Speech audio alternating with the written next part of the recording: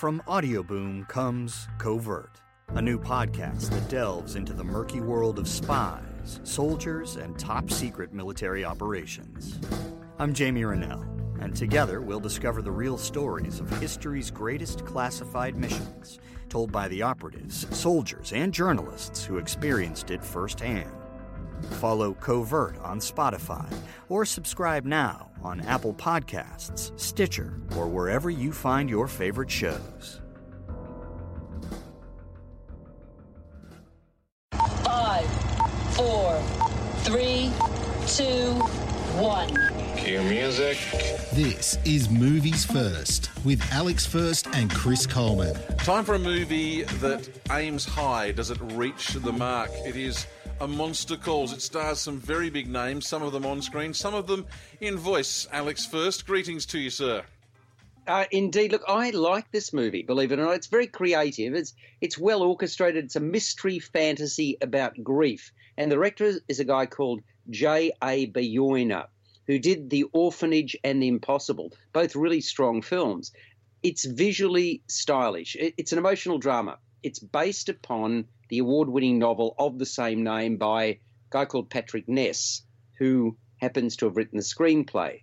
You've got a 12-year-old kid called Connor O'Malley, played by Lewis McDougall. Hardly your conventional kid. He's about to escape into this fantastical world of monsters and fairy tales. Now, as a kid, you must have had fairy tales read to you. Did you? I read heaps of stuff when I was a kid. I read all sorts of stuff, from the very light to the very dark. So, yeah, I loved some of that stuff.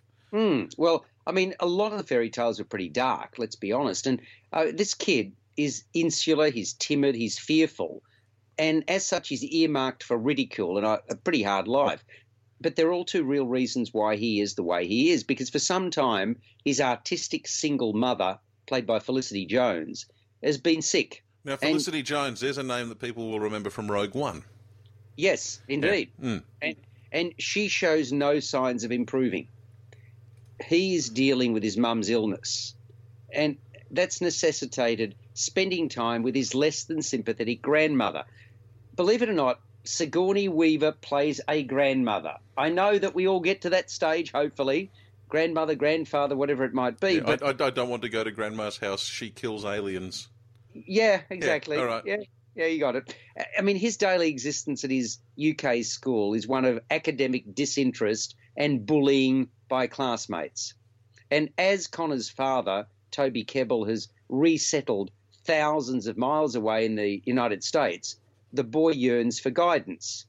And he unexpectedly summons a most unlikely ally who bursts forth with terrifying grandeur from an ancient towering tree.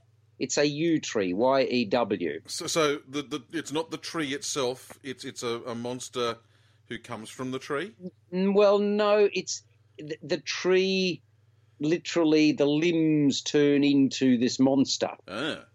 This 40-foot colossus of a creature, portrayed in performance capture and voiceover by Liam Neeson. And he appears at Connor's bedroom window at 12:07 a.m.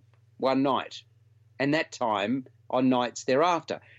He has got stories to tell. He insists that Connor hear them and powerfully visualise them. Connor's fear gives way to feistiness and then to looking within, because the monster demands once the tales are told, it'll be time for Connor to tell his own story in return, even though he doesn't want to.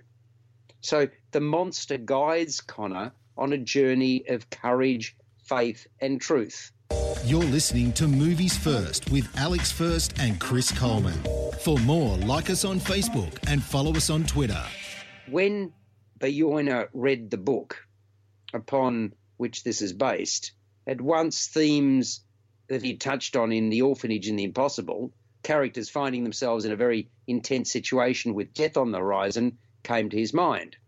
And the iconic novel was based on an original idea by the late Siobhan Dowd and has been published in almost 40 languages. So Dowd's story is an interesting one, quite a sad one actually.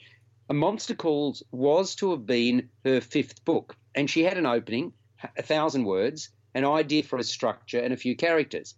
But Dowd unfortunately succumbed to cancer soon after she started it. And initially hesitant, when approached by the late author's editor and asked to adopt this idea, the writer and the scriptwriter and the novelist, Ness, eventually did take on the responsibility. Now, as far as the film is concerned, the production design I thought was really special. In particular, the tree coming to life. I mean, you'd think, oh, gee, this is really silly, but it somehow works. I mean, the tree in the title is the monster, of course, and the stories it tells are hardly straightforward. Neither is the movie as a whole. Underpinning it all is the issue of dealing with trauma, facing up to something that's harrowing at any age, let alone as a callow youth. And in this case, the trauma takes many forms. Fear of losing the person closest to you, precipitating abandonment. There's the residual effect of a father who's all but walked away, and a decidedly prickly relationship with a maternal grandmother. And that's not to overlook the habitual bullying that I mentioned earlier at school. So just coping from one day to the next is an almighty burden. This is really unconventional, as you can tell from what we're talking about. But it's intriguing, it's involving, I reckon it's intelligent, reflective filmmaking. Aimed, look, primarily I would have thought at an adolescent audience, but I think anybody can get something out of this. I mean, it's a film that is different to most, but somehow J.A. Bayona makes films that work. And this is another triumph. It's another one that I think, although left of centre, has got quite a bit of appeal to it as well. So it's got some big characters. It's got some interesting ideas in it. And, yeah, it's 7.5 out of 10 material. Okay, and great to see. Sigourney Weaver, I just think she's fabulous. And nice to see Felicity Jones, who I mentioned that she was in Rogue One. Nice to see that she's not, hopefully, not going to be typecast and stuck in roles like that as her career progresses. And Liam Neeson, I think really probably a great choice as the voice. Yeah, terrific voice. Oh, look, Felicity Jones, please don't think that she hasn't been around. I've seen her in quite a few movies. She was in The Theory of Everything. Oh, remember? yeah, but the problem is, as many fine actors have found, once you get into a role in a big series like the Star Wars universe, it can be a trap that befalls you. So I'm glad to see that she's able to get something different here.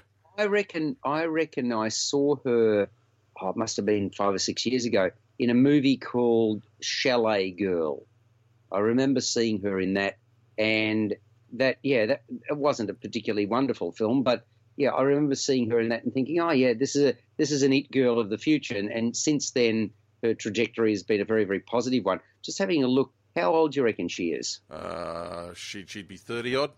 Yep, exactly. Okay. She's sort of deceptively youthful, but she was born in 1983, so mid-30s. Mid-30s, yeah. There we go. All right. Felicity Jones, amongst others, in A Monster Calls. You've been listening to Movies First with Alex First and Chris Coleman. Subscribe to the full podcast at Audioboom, Stitcher and iTunes, or your favourite podcast distributor. This has been another quality podcast production from Bytes.com. Welcome to Mafia, a new podcast telling stories of America's criminal underworld. Gotti assumed the position of head of the Gambino family. And using the name Donnie Brasco, I was able to infiltrate the Bonanno crime family in New York City. Bugsy Siegel is an American mob legend. One man changed the whole texture and landscape of crime in America. Listen to Mafia every Wednesday on Apple Podcasts or wherever you get your favorite shows.